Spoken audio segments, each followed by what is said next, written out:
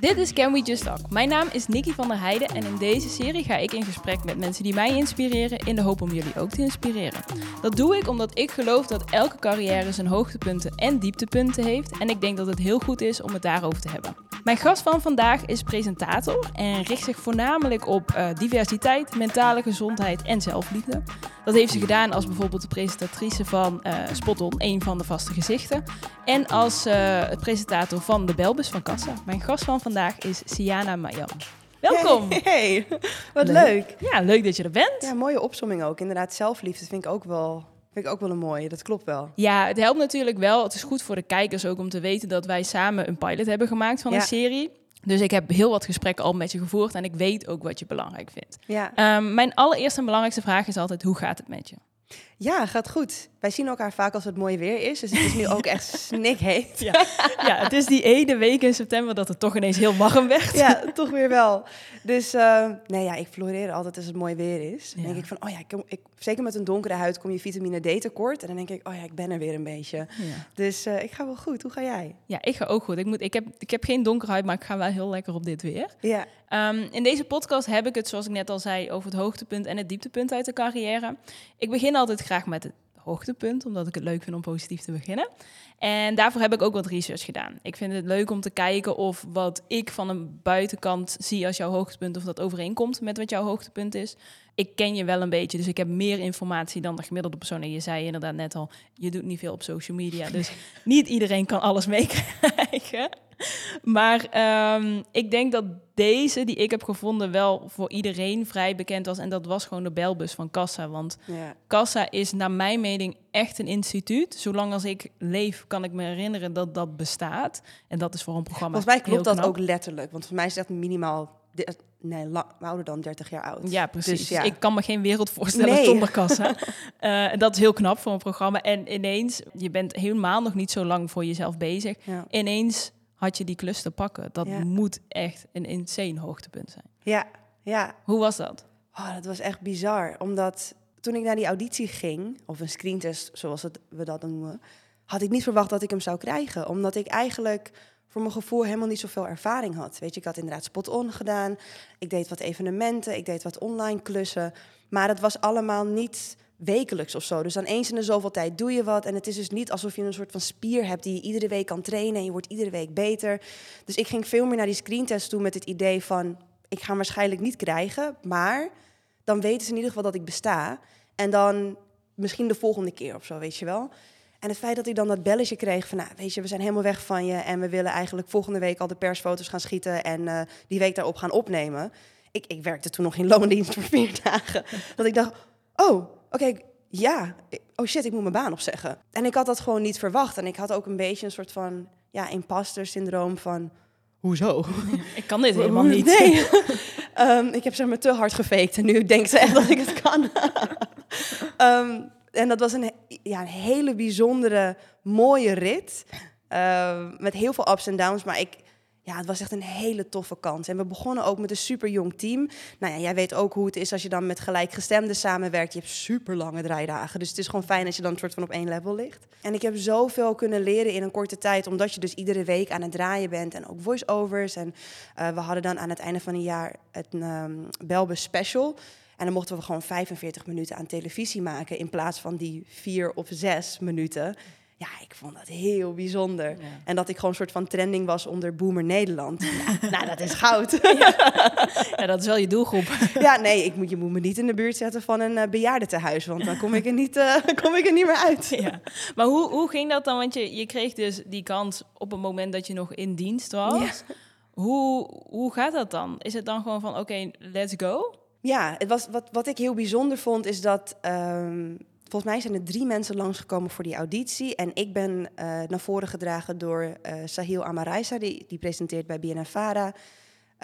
Die deed de Belbus voor. Die deed de Belbus voor. Ja, dus hij heeft soort van dat aan mij overgedragen, of in ieder geval gevraagd of ik interesse had. En toen ik dat belletje kreeg om het te gaan doen, dacht ik, volgens mij is dit mijn kans, weet je. En het was maar voor 2 dagen per week. Dus ik wist niet zo goed hoe ik het voor de rest dan zou rooien. Maar ik dacht, oké, maar volgens mij is dit het wel, weet je wel. En ik ben super zichtbaar en het is Kassa inderdaad. Ik kan er ook super veel leren. Dus ik heb op een gegeven moment dat in het begin volgens mij naast mijn andere werkzaamheden gedaan. Maar ik heb gewoon mijn baan opgezegd in de hoop dat het goed zou komen. Ik weet niet waar ik dat op had gebaseerd, maar ik dacht gewoon van ja, dit voelt als een kans die ik niet kan laten liggen. Ja, want het is best wel een risico, want als het 2 dagen in de week is, dan is het ook... Het is geen inkomen van 2 dagen in de week, want ik weet dat heel veel mensen nog steeds denken, als je op tv komt, verdien je meteen heel veel geld. Maar dat is echt niet zo. Nee, voor Tuurlijk, die 2 Chantal dagen... Jansen wel, maar niet iedereen. Hoor. Nee, voor die 2 dagen kreeg ik destijds volgens mij echt iets van €600 of zo, weet je wel. Ja, daar dat kun je dus niet van leven. Nee, en dat was dus zeg maar 1 redactiedag en 1 werkdag.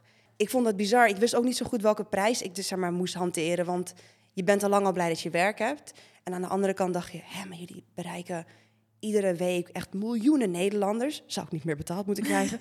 Maar dat wil je dan ook niet vragen, omdat je denkt, nou, het is gewoon een kans en ik pak hem wezen en ik ga mezelf gewoon bewijzen dat ik het waard ben. Maar het was niet veel geld, nee, absoluut niet. Maar hoe heb je dat dan gedaan? Je merkt dat wanneer je moet, dan ga je. Zo ben ik in ieder geval. Dus was oké, ik heb maar voor 2 dagen per week werk. Dan moet ik wel op zoek naar andere klussen. En dan ben ik ook van een showreel in elkaar zetten, dus met alle highlights van mijn werk en dat rondsturen en kennismakingen inplannen en zo. En dan zit je ook in een mindset van oké, ik moet gewoon aan het einde van de maand mijn vaste lasten betalen. Maar dat betekende ook dat ik dan niet extra kon sparen of geen geld opzij zetten voor mijn pensioen, omdat je was al lang al blij als je tegen het einde van de maand alles had betaald. Mm-hmm. En, want je zei net zelf van het was zo leuk om te doen. Wat maakte het zo leuk? Wat was er in die klus dat je dacht, wow, dit is het gewoon. Ik vind dit zo leuk. Nou, ik vind het dus heel erg leuk dat we op pad mochten gaan. Ook omdat ik begon volgens mij rond, wat zou het zijn, september 2020. En dat was volgens mij ook rond de tijd dat we echt de lockdown hadden. Dus als je een journalist was, mocht je dan toevallig wel op pad. Ja. Maar heel veel andere mensen Iedereen niet. Iedereen zat thuis. Ja. Ik zat gewoon in de Belbus. Ik vond het fantastisch. Dus ik heb zoveel mensen dan ontmoet. En dan kom je bij ze thuis. En dan ga ik altijd een beetje neuzen door een boekenkast. Van dan ben ik nieuwsgierig. En dan zie ik alle foto's van hun familie. En dan, als we dan, weet ik veel, in het zuiden waren, hadden ze allemaal lokale snacks en dingen gehaald. En ik vond dat heel bijzonder. Dat ik gewoon en bij mensen over de vloer mocht komen. Die vaak heel zenuwachtig waren. En die ik dan op mijn gemak mocht stellen en kon helpen om op de beste manier een verhaal te vertellen. Maar ik ben ook wel een beetje bij de hand. Dus ik had ook gewoon de grootste lol met die oudjes of wie dan ook. En dat vonden ze fantastisch. En dat vond ik heel mooi, omdat mensen reiken naar je uit omdat ze dus ergens tegenaan lopen. Ze komen dus met een bedrijf niet verder en willen of hun geld terug of gewoon een werkbaar product of wat dan ook. En dat ze dan naar je uitreiken eigenlijk in pure wanhoop. En dat je het voor ze oplost. En dat je ze ook gewoon nog een hele mooie dag bezorgt. Dat was echt een soort van strik die ik dan mocht toepassen. Dat ik dacht, wauw, wat bijzonder dit. Ja. En was dit voor jou, want ik vraag natuurlijk altijd van tevoren of je er ook over wil nadenken wat je hoogtepunt en je dieptepunt was. Was dit ook het hoogtepunt waar jij zelf aan had gedacht toen ik het aan je vroeg? Ja. Maar dit was zo zichtbaar. Zeg maar, alles wat ik hiervoor deed was dan inderdaad online. Dan heb je een korte campagne en dan verdwijnt het weer. Of een evenement en dan ben je ook wel heel zichtbaar. Maar de volgende dag is iedereen natuurlijk gewoon bezig met hun dagelijkse dingen. En dan zakt dat ook weg uit je geheugen.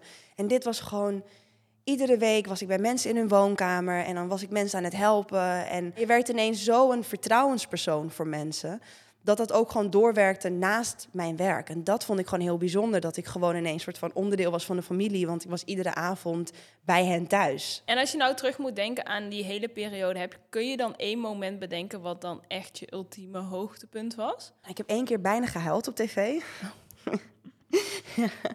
Nee, we gingen dus langs bij een oma, die had een soort van energiecontract aangesmeerd gekregen op een moment dat ze dus best wel kwetsbaar was. En die schaamde zich daar heel erg over. Durfde het ook niet aan haar familie te vertellen, omdat ze dacht van stom, ik ben erin getrapt.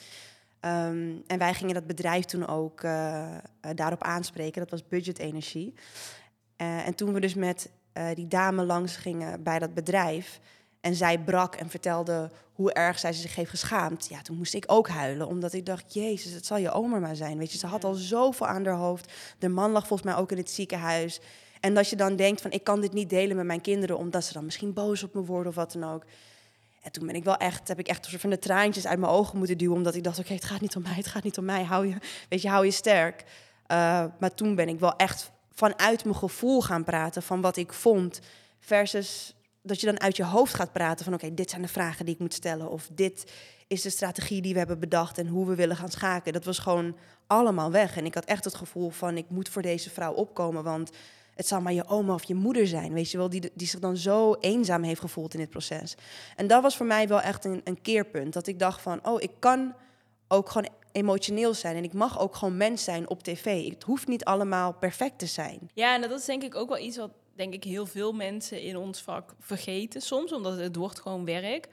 Maar je maakt je kan zo'n grote impact maken op levens van mensen. Ja. Met de Belbus doe je dat natuurlijk ook. Dat je hebt niet door hoe belangrijk het voor bepaalde mensen is dat je daar bent en dat je ze helpt. En dat is natuurlijk iets wat super waardevol is om te mogen doen. Ja. Maar wat je wel heel snel kan vergeten, omdat je gewoon in de haast van de dag bent en denkt, we moeten dit item halen. Wat gaan we deze week weer doen, weet je wel? Ja, precies. Maar tegelijkertijd is dan denk ik zo'n vrouw een mooie reminder voor je, dat je denkt, ja, Jezus, het is inderdaad echt belangrijk voor haar, weet je wel. Het is niet zomaar another day at the job, weet je wel. Het is gewoon echt waarschijnlijk levensveranderend voor haar. Ja, en ook omdat je merkt dat tegen de tijd dat mensen dus ons om hulp vroegen, dan waren ze echt aan het einde van hun Latijn, weet je wel. Hebben ze vaak al slapeloze nachten over gehad, of ze hadden al hun spaargeld hiervoor ingeleverd en het product werkt niet of zo.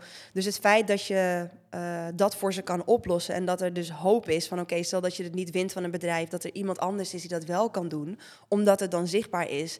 Ja, dat voelt dan als een soort van superpower, weet je wel. Dus je denkt van wauw, wat fijn dat ik dan samen met mijn team, want dat moet ik wel benoemen, ik heb natuurlijk een team achter de schermen, dat weet jij, die dat dan allemaal onderzoekt. En ja, de enige die dan ziet, dat ben ik. Maar dat wij dat dan samen mochten oplossen, dat vond ik echt een enorme eer. Ja, snap ik. Ik denk dat het tijd is om door te gaan naar het dieptepunt. Stukje minder leuk, maar die horen er ook bij. Ik heb hiervoor ook research gedaan. Dat is altijd een stuk lastiger, omdat mensen er dus niet zoveel over praten. En bij jou kwam ik er eigenlijk op uit dat je bent nog best wel beginnend in het presentatievak. Als in, je hebt niet 15 jaar ervaring en zoveel grote programma's al op je naam staan. En ik weet dat het als beginnende presentator best wel lastig is om er tussen te komen. Het is nou eenmaal zo, er is een gevestigde orde van een aantal, met name binnen de vrouwen ook, een aantal vrouwen die gewoon echt al heel lang hun ding doen en echt heel goed zijn daarin. En het is heel lastig om daar tussen te komen. En ik denk dat de struggle die jij daarin ook, denk ik, voelt, echt wel ook als een dieptepunt kan zijn. Want je krijgt dan zo'n Kassa wat super tof is, maar dat is nu weg. En dan moet je opnieuw beginnen. Dan moet je opnieuw je ertussen proberen te vechten. En opnieuw bewijzen dat je wel kan wat je kan. Ja. Ik denk dat dat heel lastig moet zijn. Ja, dat is het ook wel. En ik merk ook dat als ik dan een klus binnenhaal, dan denk ik van, oh ja, tuurlijk, want dit kan ik. En om dan bijvoorbeeld online te lezen dat mensen dan mij als een soort van diversity hires zien. Dat ik denk van, oké, weet je, want voor mij, ik ervaar dat niet zo. En ik denk wel dat het een meerwaarde kan zijn als je afwijkt van de norm, omdat je dan een andere kijk hebt op de wereld. Maar het is inderdaad lastig om daartussen te komen, omdat ik dus ben begonnen met voltijd presenteren met de lockdown. Dus het was heel moeilijk om te netwerken, want ja, iedereen ging thuiswerken. Toen zat ik dus nog bij BNNVARA en toen is er in de top ook heel veel gebeurd. Mensen vielen uit, mensen zijn overleden, er is gewisseld. Dus ik vond het super lastig om dan te weten wie ik moest hebben en hoe benader je die persoon en moet ik er dan steeds achteraan. Je bent niet in die ruimtes waar dan die beslissingen worden gemaakt. Daar helpt mijn management me dan mee, want zij hebben dan wel een breder netwerk dan ik.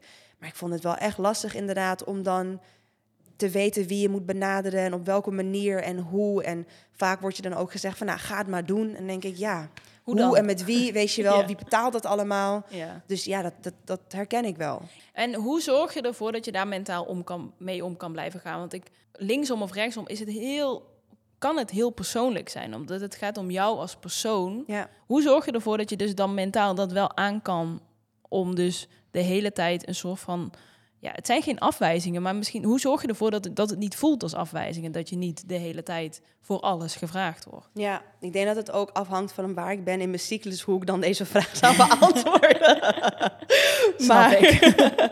Nee, ik denk dat wat ik heb geleerd en wat ik steeds meer leer, is dat, kijk, ik ben begonnen aan dit vak omdat ik mezelf wilde terugzien in de hedendaagse media. En ik ben steeds meer aan het realiseren van wat betekent dat dan? Wie ben ik dan? Wie wil ik zijn? Hoe beweegt die persoon? Hoe praat die persoon? En ik leer nu ook gewoon om steeds minder te code switchen. Waardoor je zeg maar, jezelf steeds aanpast als je dan bijvoorbeeld in een andere situatie bent. Omdat je dan hoopt meer geaccepteerd te worden. Dus dat je je misschien net wat witter maakt. Of net meer op je uitspraak let of wat dan ook. Ik merk dat als ik meer probeer om mezelf te zijn. En ik word op basis daarvan afgewezen. Dat ik het minder erg vind. Omdat ik dan ook denk van, maar dan zijn we ook niet voor elkaar. En dat maakt het niet minder pijnlijk of minder jammer, omdat ik denk, shit, weet je, ik had die klus eigenlijk financieel misschien wel nodig. Maar ik heb gemerkt hoe het kan zijn als je op een plek zit waarbij je niet het idee hebt dat je helemaal jezelf kan zijn. En dat is het gewoon niet waard. De samenwerkingen waarin ik echt mezelf kan zijn, dan voelt het ook niet alsof ik werk. Want ik heb gewoon superveel plezier in mijn werk. En ik kan praten zoals ik wil en ik kan de vragen stellen zoals ik wil. En ik ben altijd iemand die mensen wil laten lachen en dat kan dan, weet je wel. En ik voel me wel voor het eerst in de functie die ik dan nu bekleed het meest vrij. Versus dat je een soort van moet aanpassen aan, oké, maar dit is hoe iedereen zich bij deze onderneming gedraagt. Dit is een werkcultuur en dan moet je daarna een soort van conformeren. Ja. Dat je denkt van nee, dit is wie ik ben. En als het niet past, dan zijn er dus heel veel andere klussen waarbij het wel past. En dan ga ik dat gewoon liever doen. Ik had van tevoren aan jou gevraagd om ook na te denken over je dieptepunt. Was dit jouw dieptepunt? Nee, ik denk dat dit inderdaad wel iets is wat soort van als een eb en vloed gaat. En wat ik op momenten wel heel erg lastig vind. Maar ik denk dat voor mij een dieptepunt hangt ook heel erg samen met iets waarin je jezelf heel erg bent tegengekomen. En waar je ook veel van hebt geleerd. En ik denk dat mijn dieptepunt helaas ook wel samenhangt met mijn hoogtepunt. Omdat ik super veel plezier had in het werken bij Kassa, bij het maken van de Belbus. Alleen die samenwerking is op een gegeven moment verzuurd. En ik ben daar op een hele vervelende manier weggegaan. En daar heb ik echt nog wel lang last van gehad. En echt slapeloze nachten, omdat ik het heel erg moeilijk vond om te begrijpen. Omdat ik me in die situatie, terwijl bepaalde dingen zijn gebeurd, nooit echt gevalideerd voelde. Het leek heel erg alsof ik me zeg maar aanstelde, versus dat er gewoon werd gezegd van, goh, de situatie hoe die nu is niet houdbaar. Ja. Dus wij begonnen de Belbus met een heel jong team. En dat was superleuk. Maar op een gegeven moment de persoon met wie ik het inhoudelijk maakte, zij viel uit. En daar kregen wij dus een tijdelijke vervanger voor. En dat was een man van middelbare leeftijd, een witte man. En dat ging in het begin heel erg goed. Weet je, ik had ook een nieuwe cameravrouw erbij. En hij was is nog steeds een hele sterke inhoudelijke redacteur. Superveel ervaring. En wat ik zei, weet je, ik was soort van de new kid on the block. Dus ik wilde heel graag leren. Dus ik dacht, wat fijn dat ik dat kan doen. Samen met iemand die weet waar hij over praat, weet je wel. Dus in het begin ging die samenwerking heel erg goed. Maar ja, de Belbus zelf was best gewoon een jong team. Hij was de enige persoon eigenlijk die ouder was. En je merkte gewoon dat na verloop van tijd het toch heel erg ging schuren in die samenwerking. Dat hij meer een soort van oldschool manier had van werken, waarin hij vaak opvliegend was, dominant, niet open stond voor feedback. Als je hem dan aansprak daarover wilde praten, dat het eigenlijk alleen maar escaleerde, waardoor de situatie niet werd opgelost. Maar ook dat hij dan regelmatig opmerkingen maakte waar ik en mijn cameravrouw en mijn stagiaires zich dan gewoon oncomfortabel bij voelden.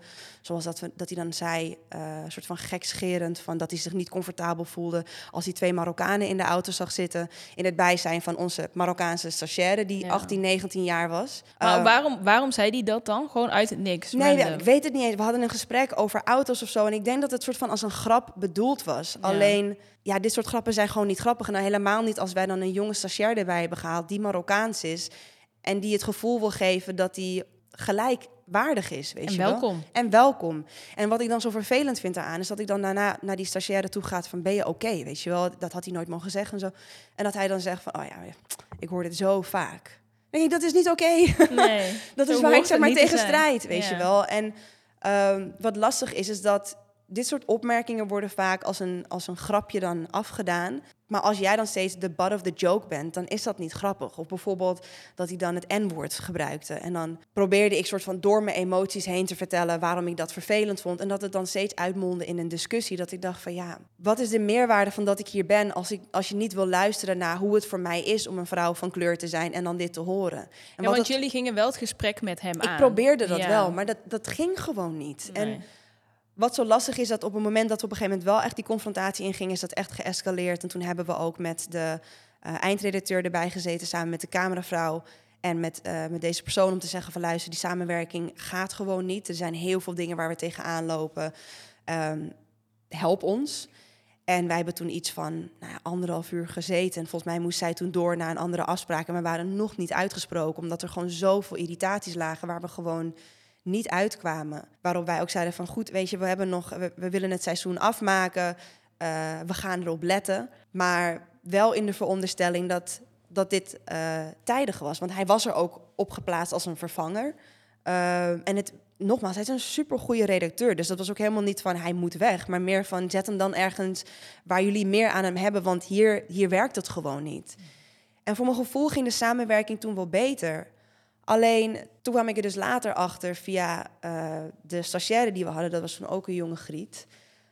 Dat dus alle frustraties die voorheen dus naar mij en mijn cameravrouw toe gingen, dat die naar haar toe gingen. Ja. En dat zij daar zeg maar echt onderaan het lijden was.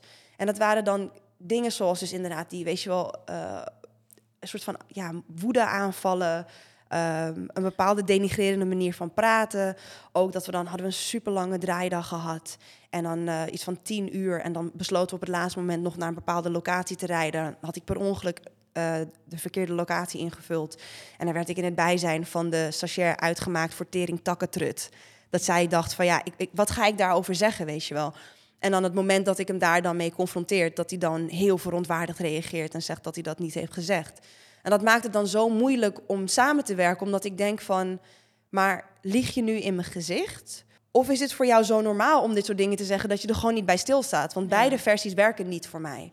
En wat dan gewoon zo moeilijk is dat je dan, ik snap dat wanneer je in een gemêleerd bedrijf werkt, dat je dit soort dingen hebt, weet je wel. Dus het is ook niet erg om daarover te praten. Maar ik voelde me gewoon heel erg in de steek gelaten door de omroep. Omdat wij het hoger op hebben gespeeld van, joh, het werkt niet. Ik heb echt tot 3 keer aan toe met tranen in mijn ogen zitten vertellen dat het niet werkte. En er is gewoon niks gebeurd. Ja, want hoe gaat dat dan? Jij gaat, denk naar je eindredacteur toe. Dat is degene die zeg maar bovenaan het programma staat. Ja. Hoe ging dat dan? Je ging naar hem of haar toe en hoe ging dat? Hoe ging hij of zij ermee om? Ik heb toen verteld dat waar we dan tegenaan liepen, dat we er ook niet uitkwamen en dat ik gewoon hulp nodig had om dit op te lossen. En de eerste keer hebben we gewoon dus met haar gezeten. Nou, dat was dat gesprek van 1,5 uur wat toen uitliep en waar eigenlijk niet zoveel uit is gekomen. En de tweede keer heeft zij het ook hoger opgespeeld, waardoor haar leidinggevende er ook bij zat en we dus met z'n 5 in totaal zouden gaan zitten om daarover te praten. En daaruit kwam op een gegeven moment dat, weet je, hij is inderdaad, hij kan inderdaad een dominante houding hebben. Maar goed, jullie gaan ook bij boeven langs. Dus dan is het wel fijn als je een soort van sterke man aan je zijde hebt zitten. En jullie moeten gewoon eigenlijk werken aan de communicatie. En dit is wat het is. Later hoorde ik dat eigenlijk HR bij zo'n gesprek moet zitten. Nou, dat is me nooit aangeboden. Dus ik weet niet hoe deze dingen werken. Ja. Ik wist alleen dat tegen het einde van dat gesprek ik het gevoel had dat er niks ging veranderen. En dit was ook waarom ik het heel erg moeilijk vond om het überhaupt aan te kaarten. Want hij kwam binnen op een tijdelijk contract en wist ineens een vast contract te strikken. Hoe hij dat heeft gedaan, weet ik niet. Maar wij waren wel blij voor hem, omdat je weet hoe het is in de media. Het is echt een uitzondering als je tegenwoordig nog een vast contract krijgt. Dus we hebben toen ook voor mij wijn voor hem gehaald, omdat we dachten van, hey, sucks for us, but good for you, weet je wel. Maar dat maakte het wel heel erg moeilijk om dit aan te kaarten. Omdat je wist van, oké, stel dat er klappen vallen. Hij heeft een vast contract. Ja. Mijn cameravrouw heeft een tijdelijk contract. En ik ben freelancer. Dus ja, je kan makkelijker met ons schuiven dan met hem. Ja. En dat is uiteindelijk ook gebleken. Want mijn cameravrouw is opgestapt omdat ze zei van, juist, ik vind dit gewoon geen integere manier van werken. Dit is niet de BNNVARA waar ik me voor wil inzetten. Ik stond daar wel achter, maar ik durfde dat eerlijk gezegd niet. Omdat ik dus de financiën nodig had. En 2, ik vond het eigenlijk een hele leuke klus en het was super zichtbaar. Ja, het was een grote kans. Ja, en ook 3, en dat is misschien de feminist in mij, dat ik dacht, ik ga niet weg omwille van een man. Laat hem niet winnen. Niet. En dat was gewoon heel erg rot, omdat je dus aan je eigen gevoel voorbij gaat. Omdat je merkt van, die samenwerking werkt eigenlijk niet. En ik had gewoon gehoopt dat, ondanks dat ik een freelancer was, dat we wel gelijkwaardig waren. Want ik kreeg alleen maar veren in mijn kont over hoe blij ze met me waren en hoe fijn ze de samenwerking vonden. Dat ik niet per se dacht dat ik meer waard was dan dat hij was, maar wel dat we misschien gelijk stonden aan elkaar. En dat gevoel kreeg ik totaal niet. Want ja, ik ben uiteindelijk gewoon uitgeknikkerd. Ja, kijk, weet je, dat dit allemaal gebeurt is al vreselijk. Maar dat het dus eindigt in dat degene die er het meeste last van hebben gehad, nu niet meer daar zitten. En hij wel, want hij zit daar nog, toch? Volgens mij wel, ja. Ja. Dat is natuurlijk eigenlijk het allergrootste dieptepunt. Wat ik wel nog even goed vind om te weten, want je zei hij had woedeaanvallen en was heel dominant. Hoe zag dat er precies uit? Want ik kan me voorstellen dat mensen dit horen en denken, ja, oké, iedereen is anders. Wat gebeurde er dan precies op dat soort momenten waardoor jullie je zo rot voelden? Hij kon heel snel gefrustreerd raken om kleine dingen. Dan was hij echt op zijn toetsenbord aan het rammen, keihard. Of dat als iets hem dan niet tegenstond, dat hij altijd zijn stem moest verheffen. Gewoon niet openstaan voor een dialoog voeren op een rustige manier.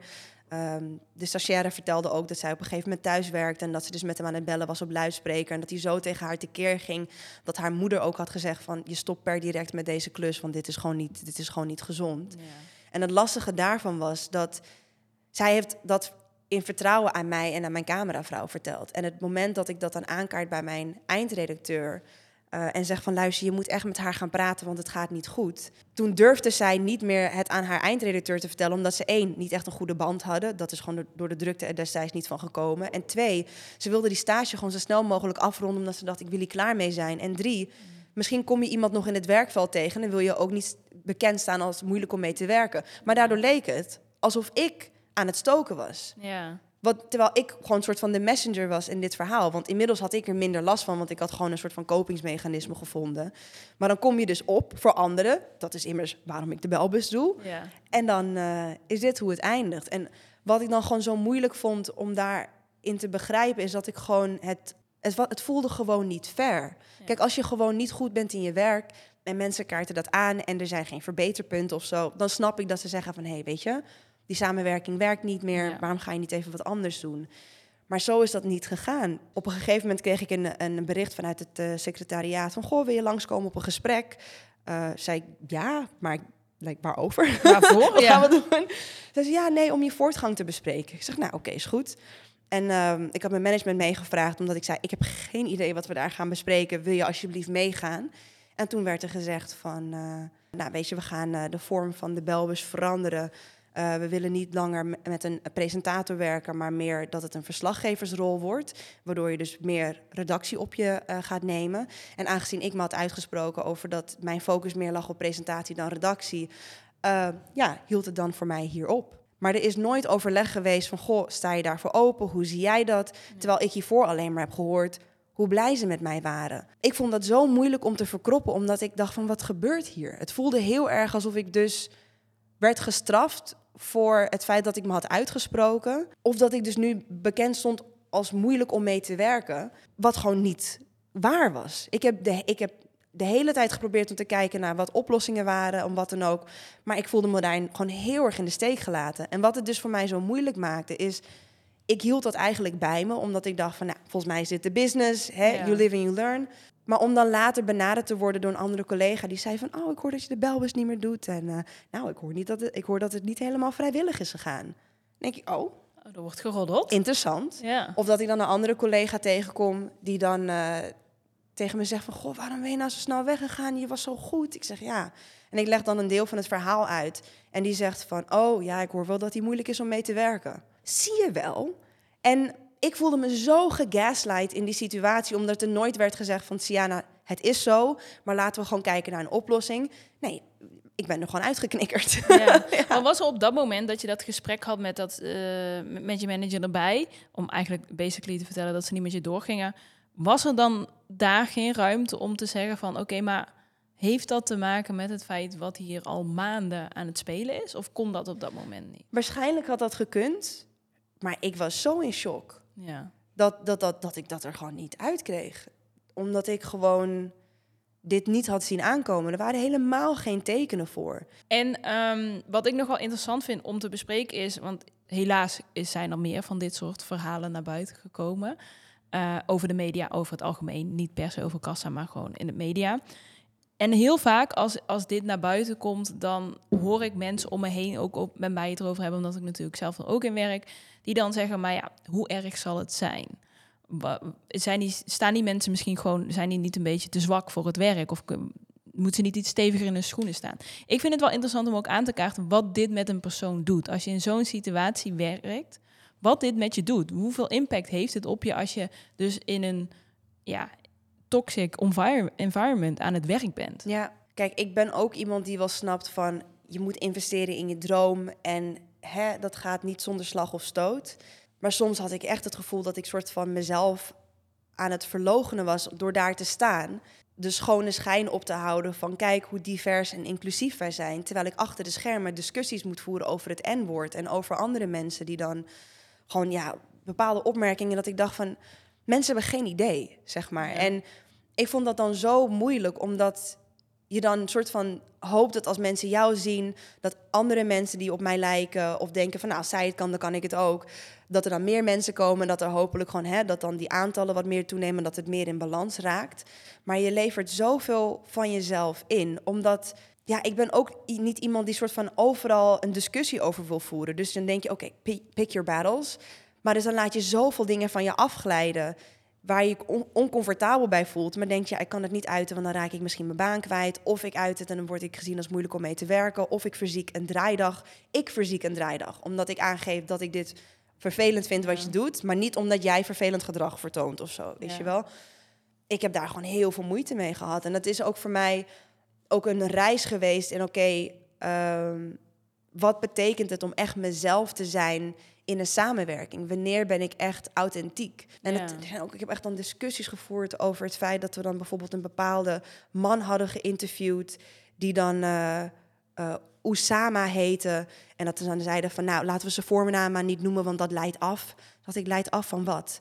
En dan was het zijn naam. Ja, maar dat leek op Osama Bin Laden. En toen dacht ik, weet je, ik weet niet zo goed waar ik dit gesprek moet starten over hoe racistisch dat is. Ja, want die opmerkingen waar je het over hebt, die waren over het algemeen racistisch van aard, toch? Ja, maar ik denk niet, en dat is het lastige.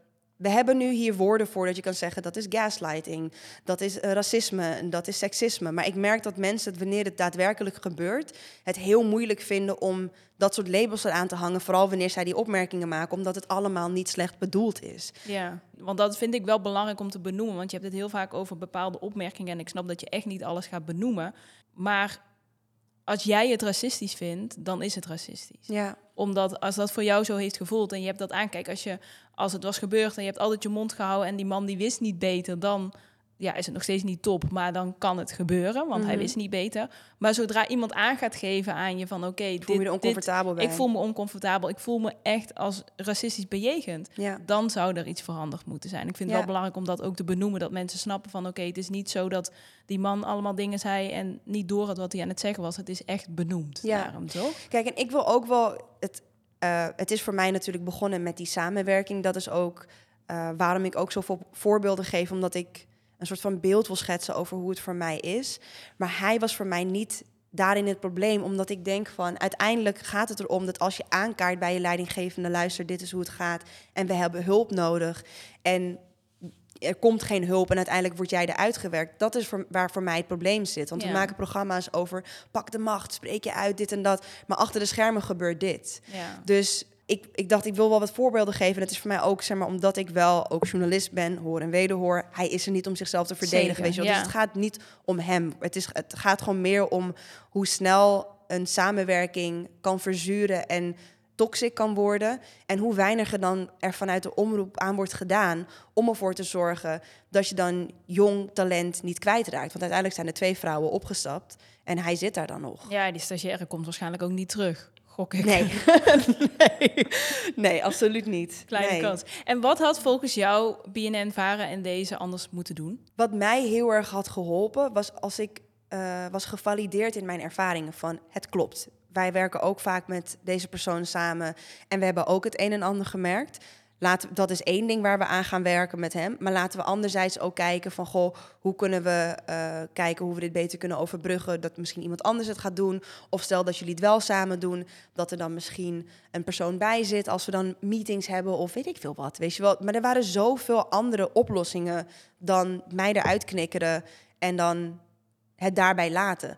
Want wat het ook zo ongemakkelijk maakt... er zijn heel veel mensen bij Kassa... met wie ik gewoon echt heel erg fijn heb samengewerkt. Eigenlijk 99% van de mensen daar... die vind ik fantastisch. En dan heb je ook je afscheidsfeest. En dat voelt dan zo schrijnend... omdat je enerzijds nog een beetje in shock bent... en je bent ook verdrietig over hoe dit dan allemaal is geëindigd.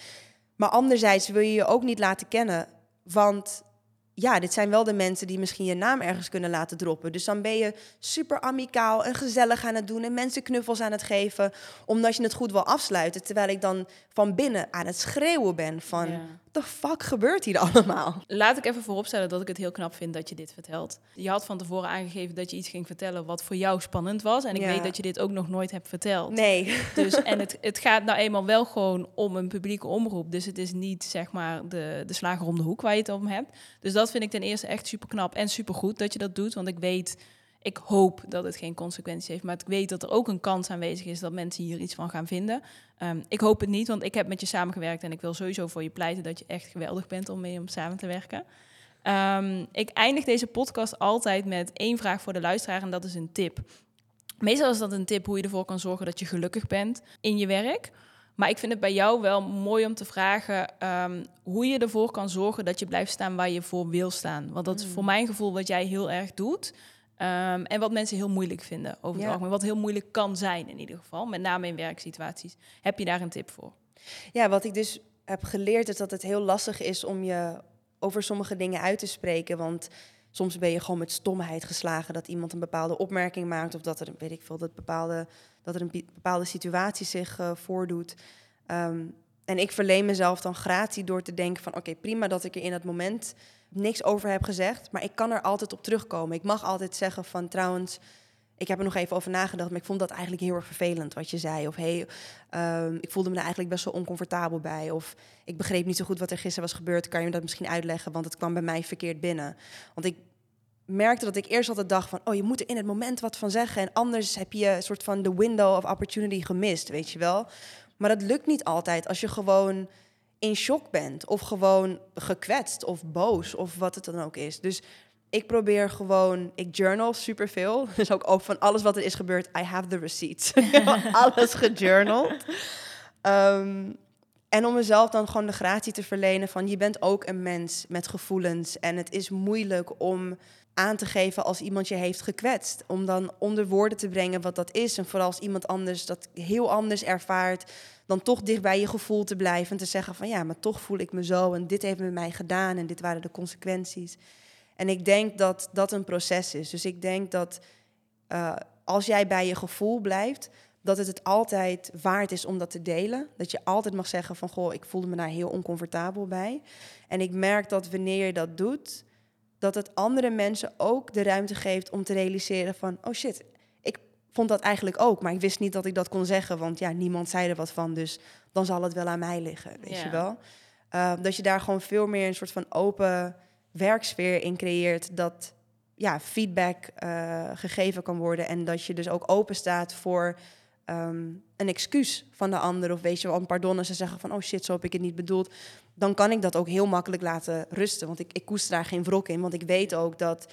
ik ga ervan uit dat mensen dingen met de beste intenties doen... en als jij nooit bent gecorrigeerd op het N-woord of iets anders... ja, dan gaat dat een ding zijn. Ja.